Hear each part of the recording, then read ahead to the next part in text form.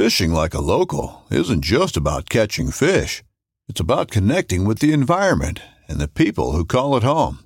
It's about hearing the stories and traditions that have been passed down for generations and sharing unforgettable moments with the people you meet along the way. Fishing like a local is having an experience that stays with you forever. And with Fishing Booker, you can experience it too, no matter where you are.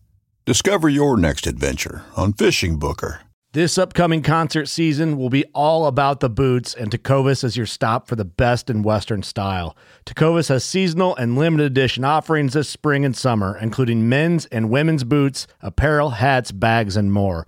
All Tecovas boots are made by hand in a time-honored tradition with timeless styles that are always on trend. And Tecovas has first wear comfort with little to no break-in period. It's hard to find this level of comfort paired with this level of style.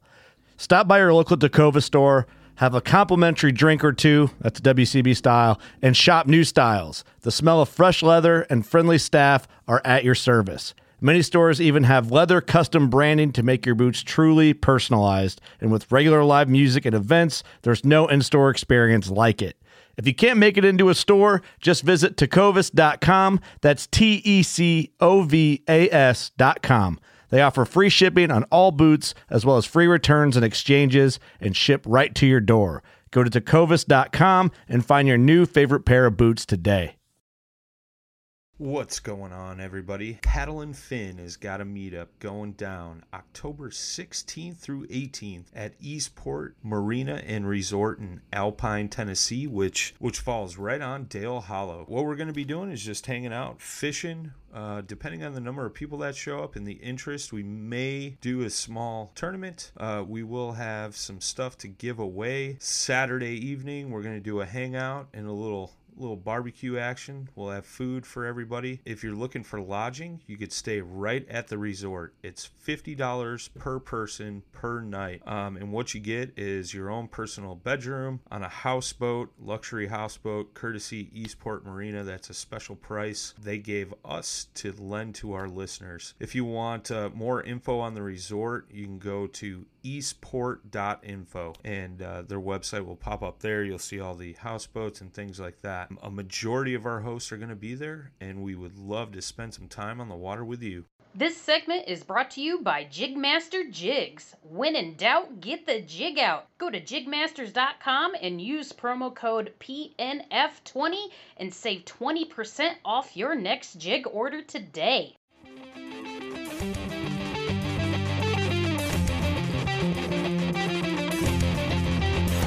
Let's go! This is the Chasing the Tide Saltwater segment on the Paddle and Fin Network. I'm your host, Dustin Nichols. So come along for the saltwater shenanigans.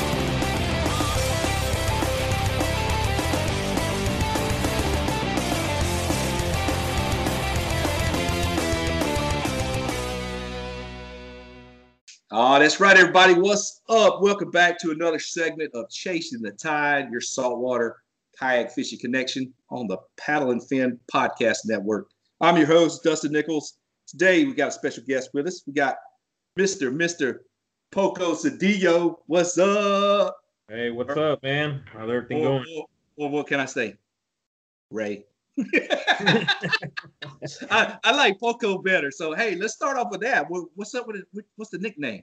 Man, my real name is Ray Cedillo, but man, growing up, one of my dad's favorite words was Poco, and honestly, I don't even know where it came from. I just he would use it a lot in different things, and when I started my decided to start it, I've been fishing all my life since I was a young kid, and decided to go into guiding, and my business name was Ray's Poco Bueno Guide Service. Yeah, and, it just one of those things where I just threw it out there, and my wife said, "Hey, that sounds cool," and we ran with it, and I joined different forums, and my screen name was Poco Bueno.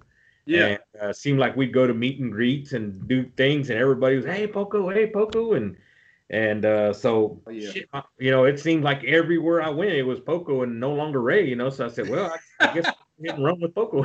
There you go. That's like me. It's just like, my nickname's Doo-Doo. It kind of stuck. That's what it is, stuck around from when I was younger and, surf and skateboarding friends, and everybody's always called me Doo-Doo. So it's just that's what everybody calls me. Yeah. But that's cool. So you say you've been fishing a long time. You started at a young age and everything. Your dad and grandfather and, just starting out like that. But you said you were used to guide, used to be a boat guide in a boat. Yes, sir. Yep.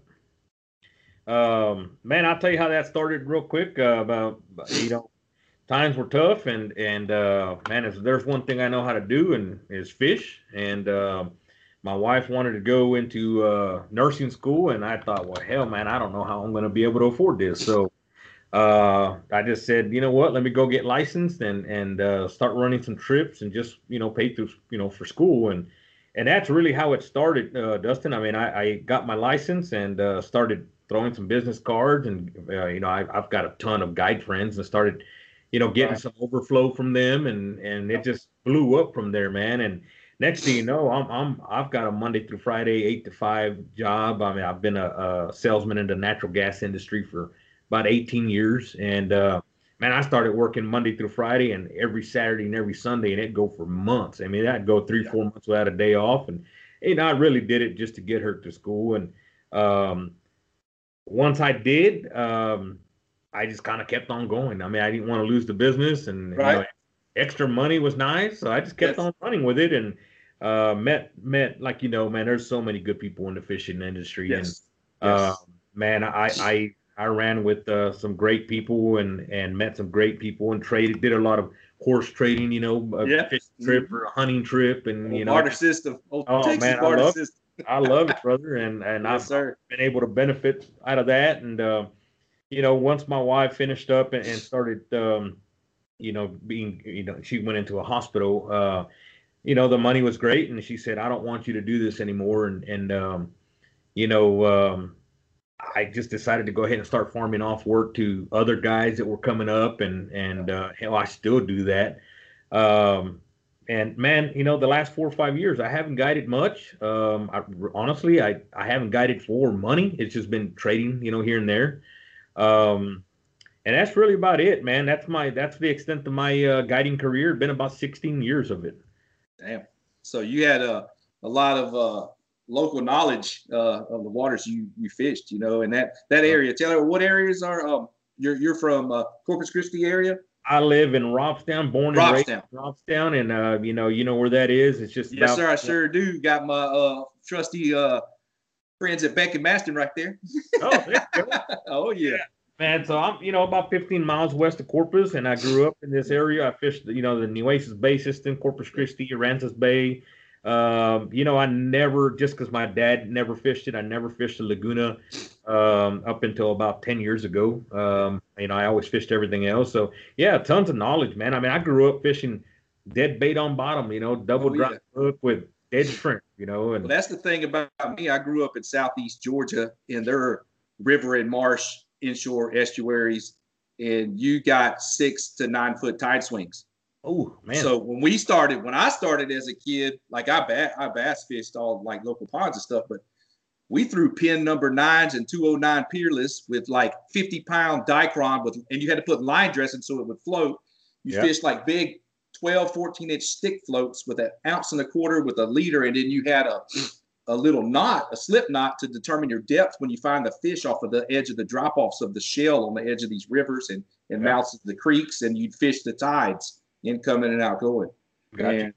And and that's the thing too, when you start out fishing like that, and you're used to doing stuff like that, but then being a bass fisherman, I was like, man, you know what, I'm gonna take some of these grubs, I'm gonna take these little curly tails, and I'm gonna do that, and then kind of spun off from there. And then when I moved to Texas, and I moved to Texas in 1996, and then it's like a whole nother world of man, you can wade here. You wade out in the bay.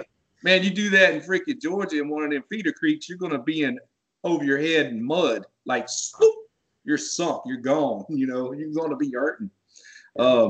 Man, so all this guiding, and you got a lot of local knowledge, you say you met a lot of cool people in the guiding industry and then fishing industry as a whole, but now there's a whole different aspect of things opening up, and that's that kayak community.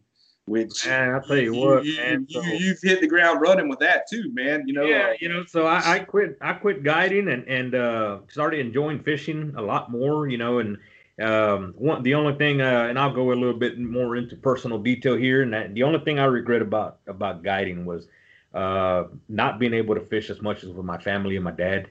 My dad was my mentor, and in his later years, I was so busy guiding. I kind of I failed to take him out as much as I would have liked to. Dad passed on, and that really hit. And I said, man, I'm losing time here. My kids are growing up, and I've got to fish. And when my wife said, hey, it's time for you to stop guiding, I was all over it. Sold my boat, and then, started getting into shark fishing, and that's a whole nother game there, and it's just as expensive as guiding, I guess you can say. And but man, we had a blast. The kids, a win-win situation. I shark fish. My wife would shark fish. My kids would swim in the beach. It was a cool thing, man. And that I guess we'll go into that here in a while. But man, I accomplished some cool catches, and yeah, you did. You had a giant greater hammerhead.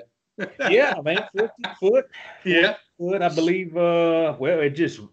I think it was probably. It's debatable, but from what I'm understanding, top 2, maybe 3 catches of in the last 50, 60 years in our along the beach. Oh, yeah, definitely. There's been some big tigers, but yeah, that was a giant hammerhead. Giant hammerhead. Just recently, Eric Oslin's caught a 14.8, man, and it's like, wow, but yeah, I just had a blast doing so. Had a good 5-6 year run doing it, and man, one day to another, my wife said, "Hey, I want to get into kayak fishing." I said, "Man, we've always kayaked, but never really gone after it hard." And so I went all in, man. Bought us some kayaks, and said, "Let's go ahead and start doing it."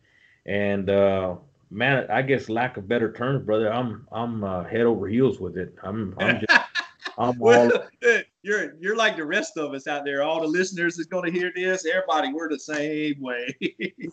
Man, even hit the ground running. Hit the ground running. Yeah, man. And she's happy to see it because she knows there. When you turn in one of your favorite hobbies, fishing, into a job, it changes your outlook on it. And so it was a job for many years for me, and then I kind of started losing my love for fishing. And when I came back in it, in the last 4 or 5 years, she's noticed it. She's like, man, you're back at loving it again. I said, yeah. And this year, I've only been kayaking, I guess, 6 months now.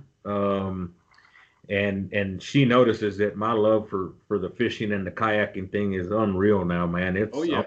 I'm all about it. I think about fishing tournaments and just being on the kayak every day, So yeah, man, it's been really cool to transition from the whole big game aspect, of it, 200-pound braid and 1,500 yards and using 10 to 20-pound baits to, finesse fishing, sight casting, using all the light tackle stuff. Man, it's been a really, really cool transition, and man, I can't wait to see what turns out here. Oh yeah, that's the cool thing about Texas, that we have so many opportunities. Absolutely.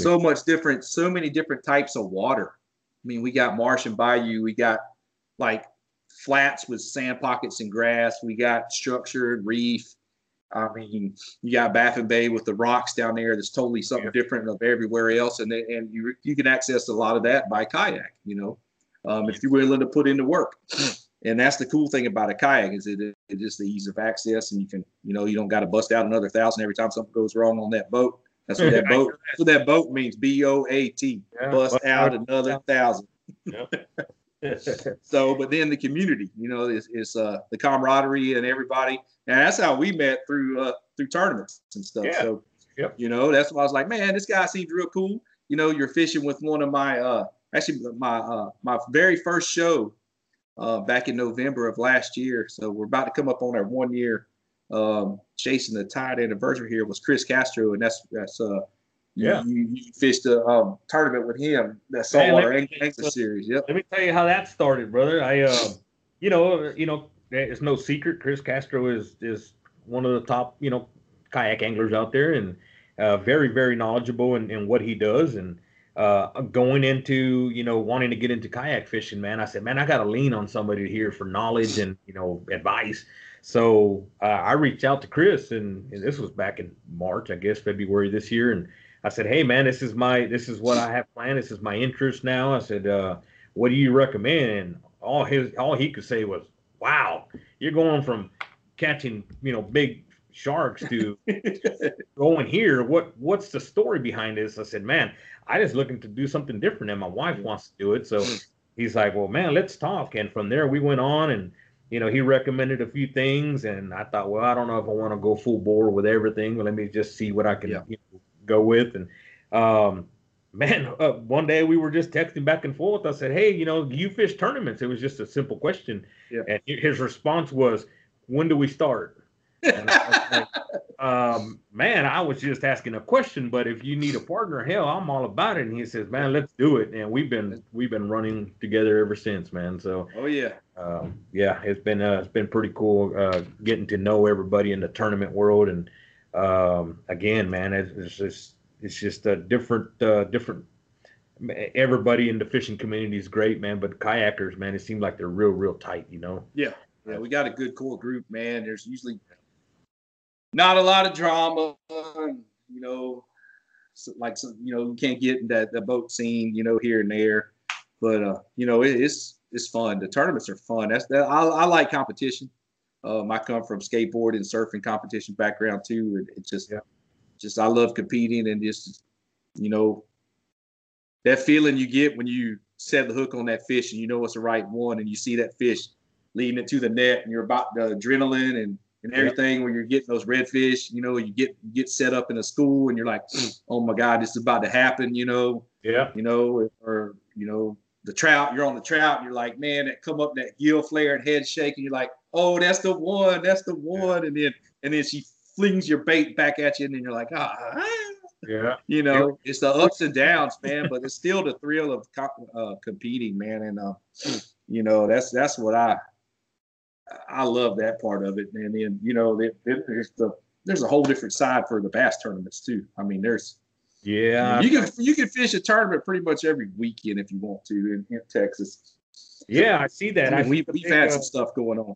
Me and Chris had a conversation not long ago while on the water, just BSing and about how a lot of the pro bass anglers have switched from boat to kayak. Yeah, there's a lot of guys. Yep. And that tells you something. That's the industry is definitely growing and changing. I think there's a lot of more growth, coming up, and there's a whole lot more growth on the way. I'm thinking. The way I'm seeing it, and everybody's seeing it, man, it's pretty awesome. But absolutely, man. As far as being competitive, when I took that 4 or 5 year layoff, I guess you can say, from guiding, I got into sporting clays. I've always shot sporting clays. I love it. I'm pretty good at it.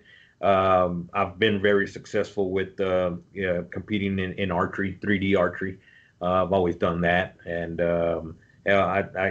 my daughter, I guess, got me into it. She started real young, and man, 2-time national champion, 3-time state champion. Sweet, man. That's a big accomplishment right there. Big accomplishment, man. And I just felt like I got to keep up with this girl, And, yep. Man, she got me so deep into it, and then she just bailed off on me. And I guess grew up to that little age where she's like, nah, this is boring. I kept up with it, and I still do it from time to time. It's fun, but man, I got to repeat what I said earlier, man. This whole kayak thing just got me messed up. Got you messed up in the head, man. Yeah, so far as anything you can share with some people that might just be starting out, as you transition to a kayak, is there anything that you learned that you would tell people, hey, don't do this, or hey, you might want to do that, throw some tips or something out there for somebody wanting to transition, or start kayak? Yeah, absolutely, man. So like I said, I reached out to somebody that was very knowledgeable. There's tons of people out there that are willing to share information and help out and advise if you're willing to accept it. And I guess the main thing that I can say to somebody coming in is, man, don't go overboard right off the bat. Make sure you get buy what you can afford. Whether it be a $500 kayak, get out there and learn the sport, enjoy it.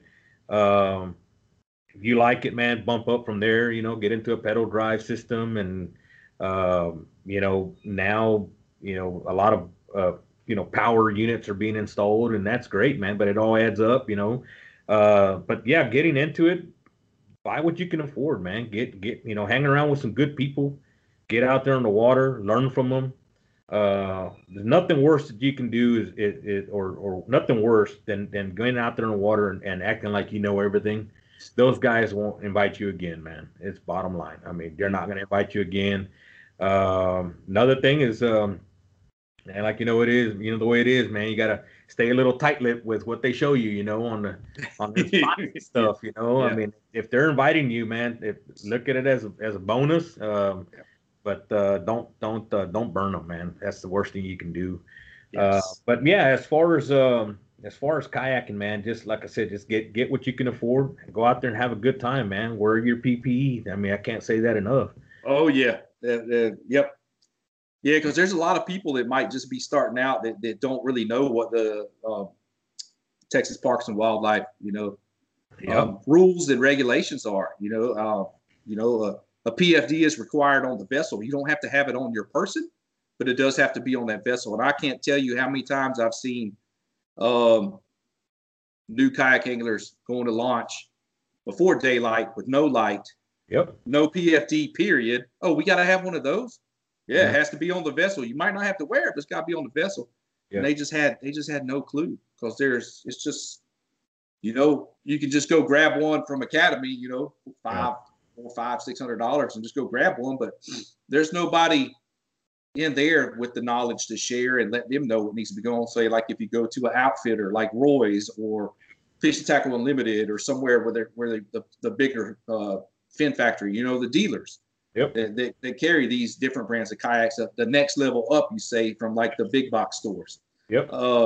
And the main thing I see is just the safety aspect, because we did have a lot of accidents this past year.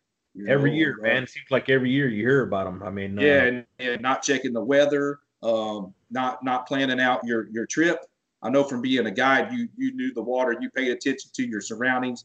You had people on board. You had other people's safety in your hands. But that's the main thing. That's the thing I look at in kayak fishing too, is like, man, the wind's going to be doing this today. Maybe I'll fish this way, and then I'll use that wind to come back, or make sure there's no weather pattern change that day. And kind of, because in fronts and Texas weather, man, just cannot predict them things. Or just, like the other morning, it wasn't supposed to come in until after lunch, and it was 7 o'clock in the morning. It's blowing 30. Yep. It's like stuff can catch you off guard. And then another thing that I when I first got into the kayak, was like, man, what dude? I got all this stuff I want to take, but just the main thing is being organized on that kayak. Yeah. And having that stuff in the same place consistently. The stuff, exactly where your pliers are at, exactly where that de-hooking tool is at, exactly where that box of plastics is, everything's within hand's reach, your net, your gear, a bug out bag. I got a waterproof bag with rain gear, with extra granola bars, with an extra little thing of water, with the little small space blanket in case you get stuck. Who knows? I got a little bug out bag in my hatch that I transferred to kayaks, in case shit hits the fan. I mean, it can. That comes from being in the military and wanting to be prepared. It's just, but I can't say enough about being organized on the water. That's the main thing. Well, there's nothing worse than not being organized and losing the fish of your lifetime because you had something get in the way or get tangled up. Absolutely, man. I can relate to that, because when I started off, I had stuff thrown all over my kayak, bro. I mean, it's just, I'm trying to find a net, and I'd reach the back and it's in the front of me, and I didn't even pay attention to that. pliers, yep. Man, the boga grip, and I can't find it, and it's thrown back there somewhere. And now it seems like every single time I go out, everything's in the same place. And man, it makes it so much easier, man. Oh, it does. It makes a hell of a difference, man. It's night and day. and especially tournament day. You know you're going to have them certain baits you're going to want. Mm-hmm. Your stuff's rigged up right. You know, I always like to get my stuff ready. You know, the evening before when it's still kind of daylight, I can take my time. I hate rushing. I hate last minute. It's just, I like my stuff to be organized. I'm a little meticulous about it sometimes. Yeah, I hear that. Yeah. So you know, you did some guiding, you did some shark fishing. You had some epic catches off the Gulf beaches here. Yes, sir. In the coastal Bend area. So what as far as being on a kayak now, what have you enjoyed the most targeting? What's your favorite species right now? Targeting redfish in the marsh, man. Redfish in the marsh is the thing. Yeah, I love it, bro. I love it. It's one of those things, like you said. I mean, it's a challenge, and setting up on a running redfish on the shoreline, or trying to get ahead of it.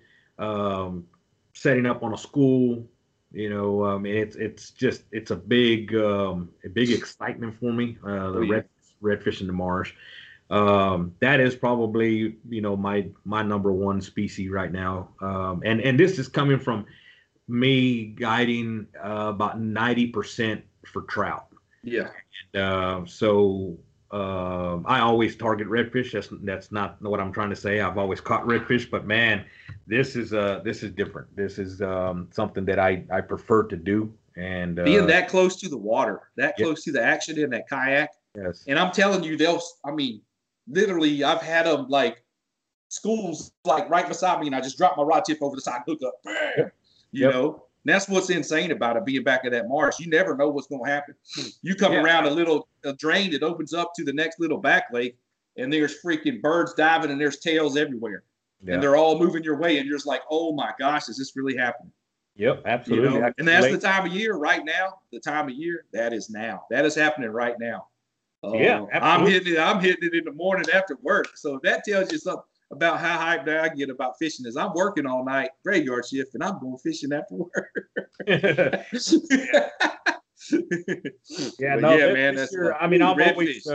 I've always hit redfish schools, you know, with birds working off of a boat. But like you said, man, when you're in a kayak, it's personal. It's a lot, man. I've reached down and actually touched a redfish, you know. Go. And what's funny is he wouldn't take my lure. I watched him 30 feet in front of me coming at me, and I casted him 3 or 4 times, and he just come right by me, and I reached down and tapped him on the back. I mean, I was like, wow, that was pretty cool. But you don't get to see that kind of stuff when you're on a boat, you know. I've been on a boat all my life, and I can tell you I've seen some crazy stuff with redfish. Yeah. But this time was like, damn, that was awesome. Because a lot of places we're going back there to drag across and get in these back lakes. So you're not getting back there without an airboat. You know, and that's the cool thing about a kayak. We're getting in the back in some areas that you can't get to, you know. Oh, yeah. I've got buddies. That's a big plus. I've got guide buddies that have called me and, hey, man, where are you getting those redfish? Oh, man, you know, in the marsh. And, man, how do I get back there? So you can't. I mean, on the boat. Trust me, I've got a boat. I still got a boat. I said, I can't get back there, brother. Yeah. You know, my boat runs in 5 inches. Well, that's great because I pushed myself in 3 inches yesterday. Yeah, it'll run in 5 inches, but once you set it down, you ain't getting it back up. Yeah, man. I've had several people call me, you know, buddies, and man, we've seen you posting, man. You're on some redfish back there, man. Show me the way. I'm like, you know where they're at. You just can't get to them. You know that. Can't get to them. Yeah, and that's the cool thing. There's just so much. There's so much water. You believe it or not, as crowded as the water is, as much pressure as there is, fishing pressure, that it's crazy to think that we can still get back in some areas and still be the only ones back there. Because it's still like that. I got some spots around me that's the same way as some of the stuff y'all fished over there too in your area. It's really cool that you can still get back there and kind of get lost in it, you know. Oh man, I've fished this area all my pretty much all my guiding career, and I knew the redfish were back there.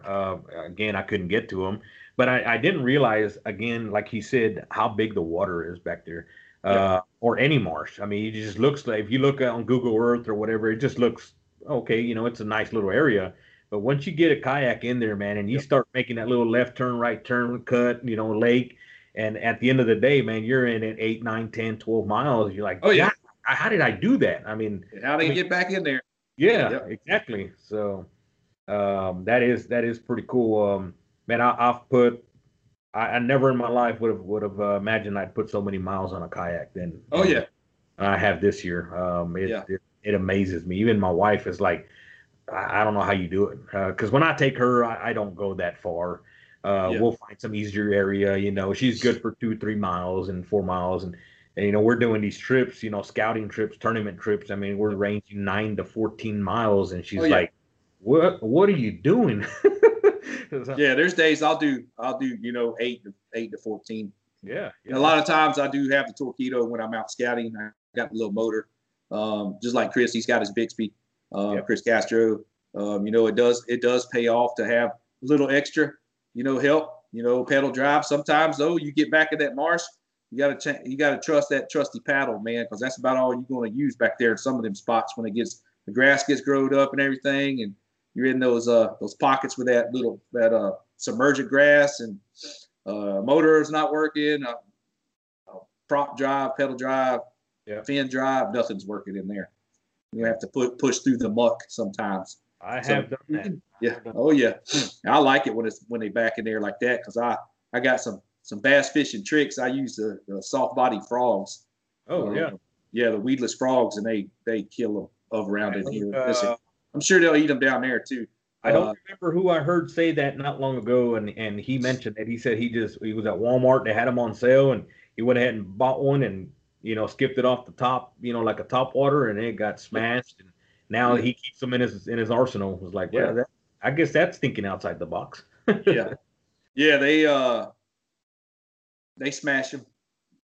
Strike King has some that's a bone colored with a little bit of orange on them. Yeah, they like those. And I mean, like I said, the redfish, they act like a bass too. They're opportunistic feeders. They're going to crush something to ambush it. Right. Anything that looks like a crab, even your crawfish imitation baits, set up like a punching rig when you're punching through heavy cover for bass. You're pitching that in the back of the reeds and stuff. They're going to hit it just the same way.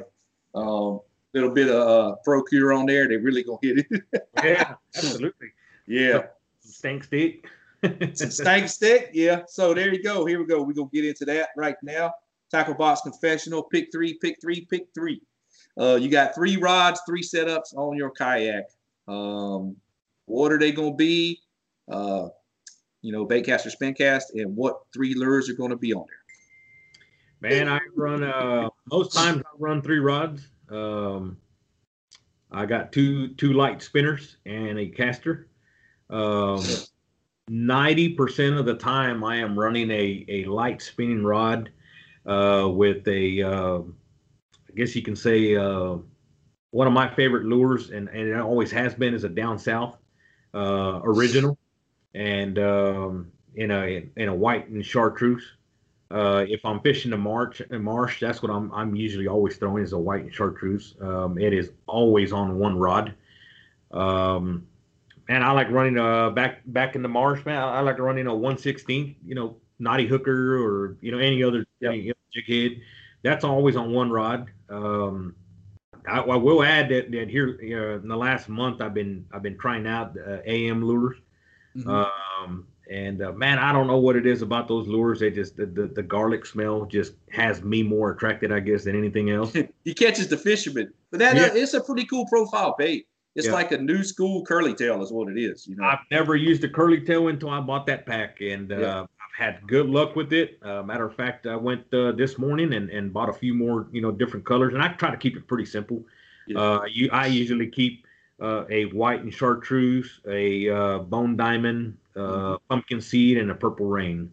Yeah. And then no matter where I go, I can figure out, what. Yeah. Yeah. Light profile to darker profile. I've got the range covered, and that's about all you need with light weather conditions and water conditions. That's good to go. Rod number 2, light spinning rod. Again, same jig head, and I'll just have a different color on. Basically exact same setup, just different color. And what I do sometimes is if I'm casting at a fish and it doesn't want to take it, or I know there's fish there and they don't want to bite, I just grab the other rod instead of switching out lures. No other reason why I do that. Just that. And man, the number 3 rod, I'll switch it between a top water, which I'll be very honest with you. I'm not a confident top water guy. Never have been. I just cannot get the confidence in it. But I will put on a popping quart worm hook and a 4-inch Berkeley goat any day of the week. And I'll run that rod on. I'll run that setup on my 3rd rod all day. If I need to. If the other 2 aren't working, I'm running a popping quart, man. Yeah. And if they're not taking a paddle tail or curly tail, they'll almost always take a Berkeley goat. That's just my experience, Yep. But those would be my 3 setups right there, man, all the time. Yeah, I'm big time top water, man. If I could throw it, I'm throwing it. I just love it, man. I love it. And also I've been added to my arsenal the wake baits, the subsurface. So, man, why don't you tell me a little bit about that? I just recently ordered some hunchbacks. Yeah. I've been reading up a lot on them, and again, just trying to think outside the box here because it's out of my norm. Right. But I ordered some, and I keep them in my box, and I've thrown them a few times, and I just got to build confidence in them. I prefer them around structure, more around the edges of oyster shell or hard edge grass lines with ambush points, and then over the sand pockets in like around Laguna or Redfish Bay, or around Brown Root Flats and stuff like that. That's around the Aransas Pass area, Port Aransas area this is clear water with the grass, with the sand pockets, something like that.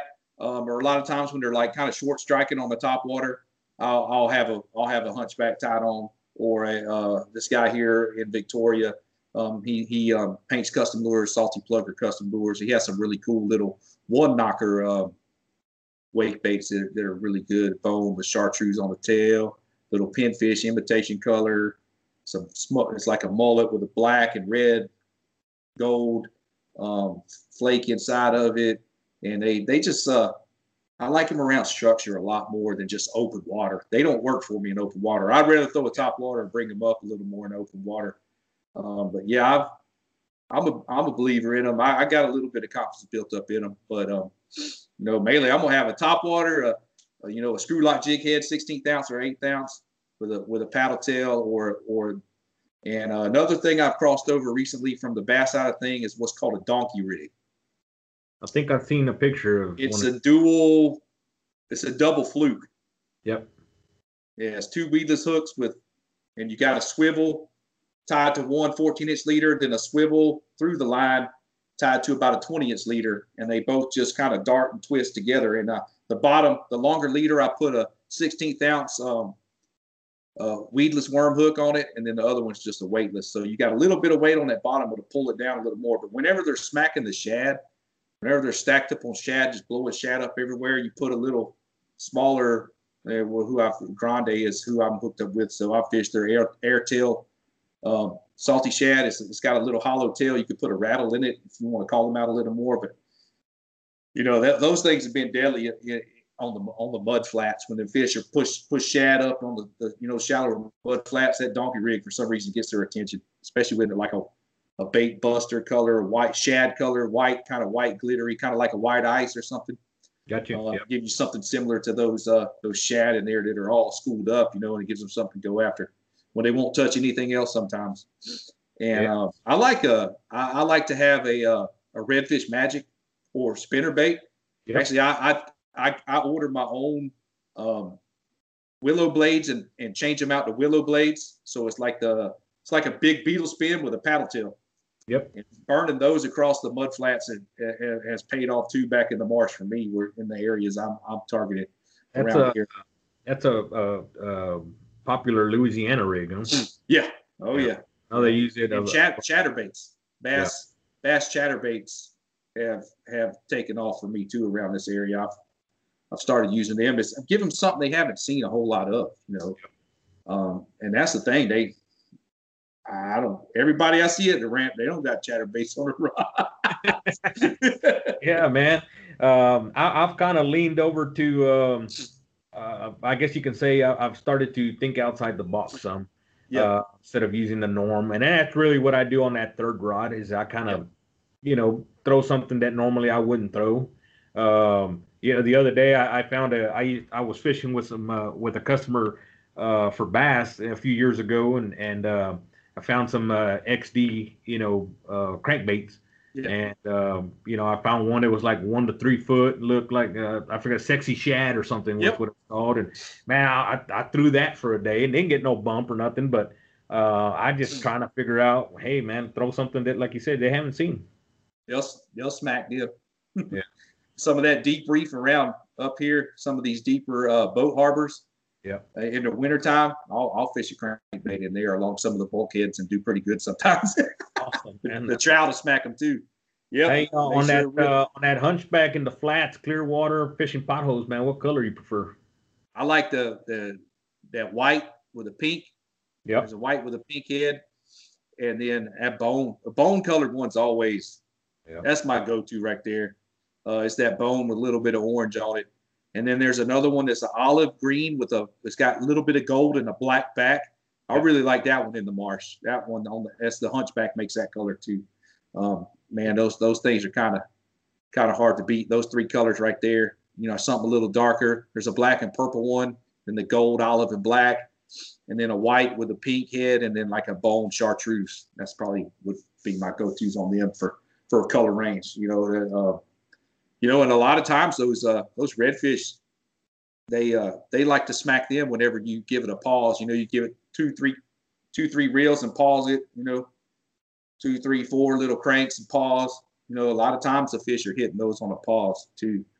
For some reason, the fish up here they've been silly. Yeah. They like the top waters with a little pause in them sometimes. The fall transition period here. Yep. And sometimes you just got to change it up and vary your retrieves. That's what it takes to pattern the fish. Anyways, you got to change up a little bit. Absolutely, man. All the time, figure them out all the time. Yes, sir. So, all right, we got your pick 3. Got it, pick 3. We got it knocked out. So yeah, let's talk about some tournaments, man. You had a pretty good showing this last weekend. Yeah, man. So it was an individual tournament, for Fanatic. I've been kind of eyeing them, that tournament, flyer for a couple weeks, and I thought, man, I wonder if I should give it a shot, And there was nothing else going on. The wife was working. I said, and I reached out to Chris. I said, hey, you fishing it? He goes, man, not really. Don't know. I don't think I am. I said, man, I'm considering it. He goes, well, if you do it, let's do it. Let's roll. It's an individual tournament. Yeah. He said, I'll roll with you. I said, all right, well, let's do it. So we signed up and came up with a game plan. And the game plan was, I was going to fish the outside of the marsh, into the bay with some reefs and target that early for trout, it was a 2 trout, 1 redfish stringer. So I said, I've got some reefs that I think we can hit. And, man, we went after it. And, catching trout wasn't a problem. We were on trout. Catching the right ones was the issue. Yeah. And I got a couple of reefs that hold some solid fish, and I felt confident that we can get a few out of them, and they just weren't happening. But we kept on pushing and pushing. It's 10:30 in the morning already, and we don't have but 17, 18-inch trout. And so we pushed a little further into another reef, and man, first cast, 20-inch fat. I said, all right, this will upgrade. And a couple casts later, 21-inch, even a little fatter. And I said, all right, well, I'm in the running now with a trout. I got to go find a redfish. And Chris, he wasn't confident with the trout he had, but he said, man, it's better one of us than none of us. So let's go ahead and roll. And we dug deep into the marsh and felt, with these tides right now, it's just it's got the fish spread out a little more. Lots of blind casting, Yes. Out. Yep. And but we felt confident in the little area that we were going to. They've been there, so we went in there, and I ventured off to a little pocket that had some what looked like fish holding in it, and the spot that we were supposed to go to, Chris went to, and I didn't even get to make a cast, man. And Chris yelled at me he was hooked up. I said, all right, well, we got to go. So I went over to him, and he got a nice 6-pound fish. And he said, I'm in the running now for red. I'm going back into the bay to find the trout. Upgrade. Yep. He left me, and I was digging, and I finally blind casting landed a solid redfish. And long story is, man, at that point we were 4.5 miles from the truck, and man, we had to get it. I'm not gonna lie to you, brother. I was pedaling and paddling at the same time. It's something I've never done before, and was dragging some decent fish, and had 4.5 miles to go, man. And we made it. We both made it to the truck and threw everything and hauled butt and made it to the tournament with 10 minutes left. That was way too close. But man, it paid off, brother. I mean, I won second place stringer with about 10 pounds, 8 ounces or so. Yes. I forgot to mention the whole gaff top thing. They had a gaff top side pot, and I ended up taking some live bait with me and caught a 4 pound 8 ounce gaff top, and that one heaviest gaff top. And overall grand champion, I took it with 16 pounds of total weight. That included the 2 trout, red and gaff top. That's the grand champion with the gaff top. Yeah, man, grand champion, man. Took the Super Bowl ring, and old Slimer, man. Hey, them things. I got some spots over here. They'll crush top waters, and you think you got a big trout. Yeah, till you see that slime. Yep. Yeah. Chris got a nice, 2.5, 3 pounder on a paddle tail. Yep. They'll hit on. They're aggressive feeders, man. They'll get schooled up too and get in the birds and make you think you're gonna pull up on some trout, and you're like, oh man, look at this thing. Whisker fish. Yeah, that was a good turnout, man. I won, like I said, second on the stringer, first on the gaff top, and overall grand champion.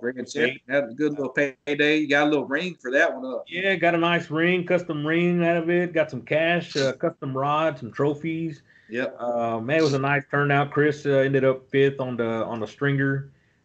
He got a nice little check as well, man. So that was a good turnout. Turnout. Yeah, he had a good turnout at the Fanatic Association. They do a lot for the youth in San Antonio. They usually have a tournament on either Browning or Calveras, which is some landlocked lakes that they actually stock redfish in. It's a big deal up there in the San Antonio area. And they usually have the tournaments up there, but they finally brought one down to Coastal Bend. And, I was really bummed I didn't get to make it because I'd been on some really good trout. So I was like excited, and I was like, man, I can go knock my trout out early. I go on the redfish are where they're supposed to be, So I was like, man, this will be a good one because it's the mixed bag stringer, and that's where I love in tournaments like that. I get stale on just the redfish only tournaments. I like to have the trout involved, man. I do. I like to have that trout because you got to work harder to find the right trout. Oh man, I'll tell you what. Yes. You're exactly right. We hit 4 reefs within about a mile and a half. And then we went further in for the redfish, and at the end of the day, man, I looked at my tracker, and that was 11 miles. Oh yeah. You put in some work on them tournament days, man. It's the truth, man. But yeah, I went back on night shifts that Friday night, and it ended up being a rough night at work. So it was busy. So I had to work all Friday night. I had to fish. Then I would have had a whole bunch to weigh in. And if I'd have been in the running for rewards, I wouldn't have got done till 6:37, which I'm supposed to be at work at 6. Then I would have had an hour and a half drive back to work, and I'd have been late. Probably would have got a little, dock some time or something. It's like, man, I really wanted to fish that tournament, but it just didn't pan out. It's just. Oh man, it took a while. Your work didn't finish until almost 8 o'clock. Yeah, I'd have been late. My boss would have been calling me, boy, you're supposed to get back over here. Yeah. I mean, we would have had the stuff covered, but it's just like, man, It would have been kind of shitty, not that good of me to kind of, be late trying to fish the tournament, but it was there. I've missed more than I wanted to this year. Like we're going to miss this weekend coming up. There's a couple. There's the Hobie Owners Tournament that Fin Factory's putting on. And then we got a makeup event date for the Saltwater Angler Redfish Series. Yes, sir. So I know you. I'm fishing both of those, man. I'm not sure. I think come Monday I'm going to need a day off because that's going to be this weekend for me. And grind. Yeah, it's gonna be a grind, man. But I'm looking forward to it. Challenge, lots of good people signing up. There was 90 people at this Fanatic tournament in the Open division, and I believe the Hobie. I think they're counting on around about 100 people right now. And the Sunday saltwater angler redfish series sounds like there's going to be a good turnout. Good turnout, because a lot of people are going to be in town for that Hobie event. Absolutely, yep. I think there's going to be more teams at this event than there were at the last one. Yeah, I hope so, man. That'd make a nice payout if we can get lucky. Yeah, those are some good payouts. Yeah, we just had a good payout at that saltwater survival series. That the trout event there, their flounder event's coming up in November. That's open to all Texas waters too. But that weigh-in's all the way up in San Leon, Dickinson Bay, other side of Texas City. Yeah, that's a haul. But I'm a little closer when fishing Port Lavaca area, So yeah, that was a grind that day for that tournament for sure. Woo, man. Yeah, you can use motors for that tournament too, which is I'm glad you mentioned that, because I'm not sure. We'll know more this weekend, but I don't know if you've heard. Sounds like the National Redfish League and Redfish World Series affiliated tournaments, which Saltwater Angler Redfish Series is one of them. Sounds like they're going to motorize next year, and which I truly believe that's going to increase participation, man. There's definitely anglers out there that just do not want to put in that 8-10 mile work, but they'll do it. They'll do it with a little extra horsepower. And I'm right there with them, man. I feel like, man, that's going to keep some fresh legs, fresh arms. It does. I don't use mine the whole time. I use it to get to certain spots, and then I pull it up. And I paddle, and I stand up and sight cast, and then I use it. And because you can't really, if you're going to bring back live redfish, you can't really haul butt for them fish unless you got a live well on your kayak, which there's ways to rig up one, which will work.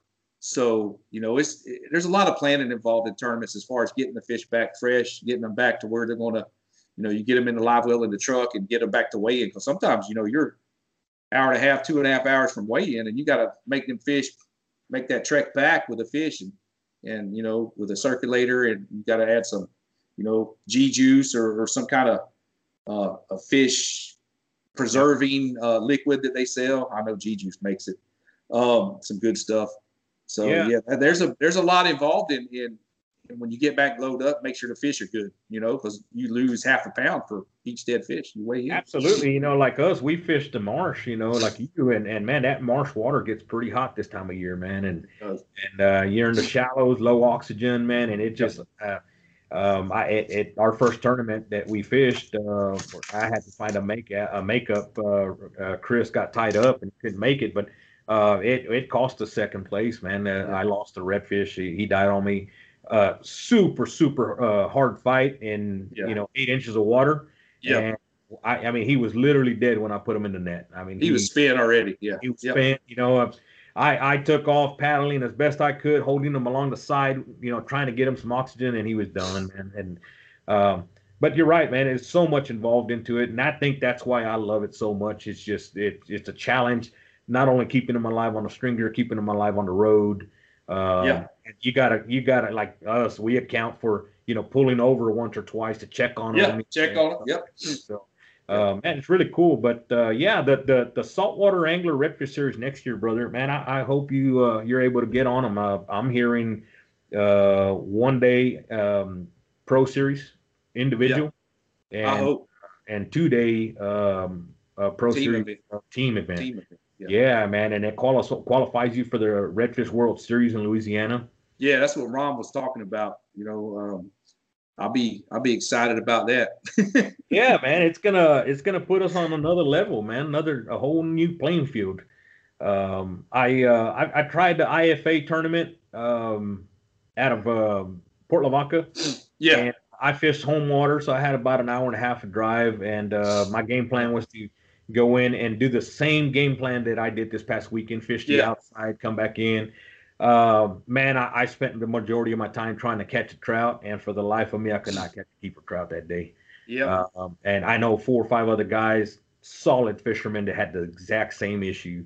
It was tough bites. I was on the turnaround still. I couldn't fish that one. The same thing happened. But the guy who won, he's a local. He was fishing the same areas I would have been fishing. You know, he was fishing the same waters.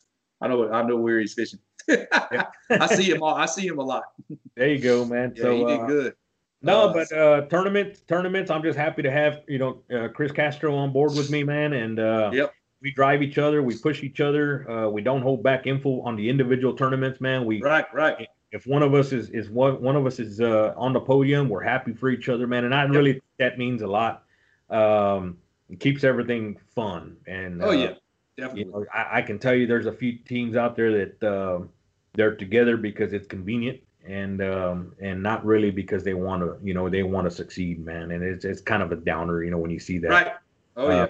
They go tight-lipped when it comes down to an individual tournament. It's like, geez, come on, man, help each other out. That's how I am with Mike, with my partner. I'm like, dude, he fishes something. I say, oh, well, you need to go fish here. Like he did the Port Lavaca IFA, and I told him, hey, you need to go do this and this, but he, it just was tough that day. It's just one of them deals, man. I'm ready for it. We got a couple more coming up, so I know I can't fish the ones this weekend. It kind of bummed me out to have to work. Yeah, but there's a couple more left. There's the Saltwater Survival Series Flounder event, and Who's Your Flatty Daddy? That's out of the Houston area too. That's a big time flounder tournament. And I saw that ad on that one. What, 30,000 or something like that? Yeah, there's $3 $25,000 jackpots. Wow. Yeah. There's some big money in that one. And then is there anything else? I don't know if there's anything else. I don't think there's any more big ones this year as far as down here. You'll have a couple of One Fish Wonders for the Upper Coast kayak anglers. Yeah. Yep. There's Salt Club. Heroes on the Water. Yeah. Yep. And then Salt Club has some stuff coming up, and that's Upper Coast area, Port Arthur. That's up there a good ways. And then there's some benefit bass tournaments coming up too. I've never done a couple of those. Doing one in the future. Yeah, come on, man. I fish Fayette Lake and Bastrop. I fish a lot of those lakes a lot. Okay. You ever want to go? Let me know. Choke Canyon, it's not too far from you either. That's just an hour away, brother. There's some giants in there, and there's some giant gators in there too. But they all good. I see. There's some of them where we fish in the marsh, anyways. Oh yeah, for sure, man, for sure. But now you're talking about Choke Canyon, man. I see Eugene Mora all the time, man. That boy's he gets on him. Yeah, that's my boy Eugene. Yeah. See, that's the thing. We didn't have his tournaments that he puts on. Yeah. SAKF would do a split trail. He'd have 2 bass tournaments and 2 saltwater events. That's right. Your best 3 would go towards the Angler of the Year and all that. And he'd have good, 40 to 60 people. It was good paydays. I'll cash a couple checks at his events. They're always a plus, have some money like that. And have some support from Roy's and the sponsors and stuff, and people that are interested in kayak fishing. These companies, Stinky Pants and everybody, it's all fun, man. Is to have that association and these companies that see how much this is growing and see how passionate a bunch of us are, because it's like, well, we get to talk about it, I get all excited. Yeah, for sure, man. I hope everything goes back to normal next year, man. I do too. It'd be very interesting. Cool deal, man. Well, I appreciate you coming on the show, man. I wanted to get you on. It was cool to see that you had, transitioned from guiding for so many years, and then you're like full in the kayak thing, and it's just like, see, this is what it's all about right here, is coming over and getting involved in this scene. We got this little community, and you're a testament to seeing what it's about and sharing that with all these new people that are coming into it also. That it's pretty awesome. So, is there the stage is yours right now, brother. You got some people you want to thank and all that. We're gonna wrap it up. Let you give thanks to some, support, family, and all that. Go ahead, bro. Yeah, man. My wife and my kids, man. They support me. My kids are all grown. I've got 3 daughters. So I've got a 12-year-old, a 15-year-old, and a 20-year-old. 20-year-old, man, is like a second mom. We rely on her a lot. She's great, man. I can't thank her enough. all good kids, very supportive wife. Man, you know, I've been with Pure Fishing for about 16 years. Great company. It's kind of funny because I don't utilize them as much as I should. They do help us out a lot, and I do appreciate the support that I get from them. Red Tail Republic, Nino Gonzalez, man, good dude, great product, local guy, tournament angler. He's a good person, man. And that's really it for sponsors, brother. You know, fairly new into the kayak world. Don't have any kayak sponsors, any kind of stuff like that. Eyes and ears are always open. You know the there way you that go. Everybody out there listening. Yeah, He's your man right here. Need a little Poco on your team. Need a man. Fish 4 tournaments this year, on the podium twice, man. I'm 50% right now, so there you go. Hey, we gotta keep it going, brother. See if going, man. It'll get better this year. Maybe get a little lucky. Get a little luck this weekend, man. This weekend, man. Yeah. Oh yeah. There's some big payouts this weekend coming up. So man, I wish y'all both the best in the Hobies individual events, and then that saltwater angler, man. I really wish that me and Mike can make it. I don't know if he's going to find somebody to sit in for me, but hopefully he will. That should be some good weather this weekend looking. So, man, it's looking great, bro. It really is. It's probably one of the better weekends as far as, you know, low humidity and light winds and all. So, yep. Hopefully nothing's changed. We're going to be pre-fishing the next 2 days. The Hobie tournament is a Florida style. So we got to fish one area, and then we'll be pre-fishing another area for Sunday. It's not a Roadrunner event. Everybody's shotgun start from the same launch. Yes, sir. Yep. Yeah. So and that's going to be fishing the Upper Laguna. Right. I haven't been over there in a while. Is that out of Marker 37? It's out of or the other one, Bluffs Landing. Not Bluff Landing, Bluff Marina or something. Bluff Marina. That's it. It's a couple different names of a couple over there. Okay. Yeah, it's not a monster area. It's about a 3 mile radius and 100 boats, man. It's gonna be tight. It's gonna be pretty tight. It's gonna be pretty tight. So yeah, man. Well, best of luck to both of those this weekend, and I really appreciate you coming on. Thanks everybody for listening. Chasing the Tide, and y'all come back next time. See you. Yeah, man. Thanks for having me, brother. I appreciate you. Yes, sir. Thanks for tuning in to another killer episode on Paddle and Fin. Don't forget to go check out our website at paddle_and_fin.com. Don't forget to check out the YouTube channel at Paddle and Fin. If you got a question, comment, want to hear from a future guest on a future episode, feel free to email us at paddle_and_fin@gmail.com. Don't forget to follow us on social media at Paddle and Fin on Facebook and Instagram. Shout out to our show supporters, Angler. The Angler button and app just makes for a better time on the water and creates a virtual logbook for every fishing outing out on the water. Shout out to Rocktown Adventures, located in northern Illinois, for all your kayaking, camping, and hiking needs. TRC Covers, protect your investment. Catch Products, shout out to Catch Products. Go to catchproducts.com and put the Paddle and Fin logo directly on your catch board. Shout out to Jigmasters Jigs. When in doubt, get the jig out. Go to jigmasters.com, use promo code PNF20 and save 20% on all your jig and tackle needs.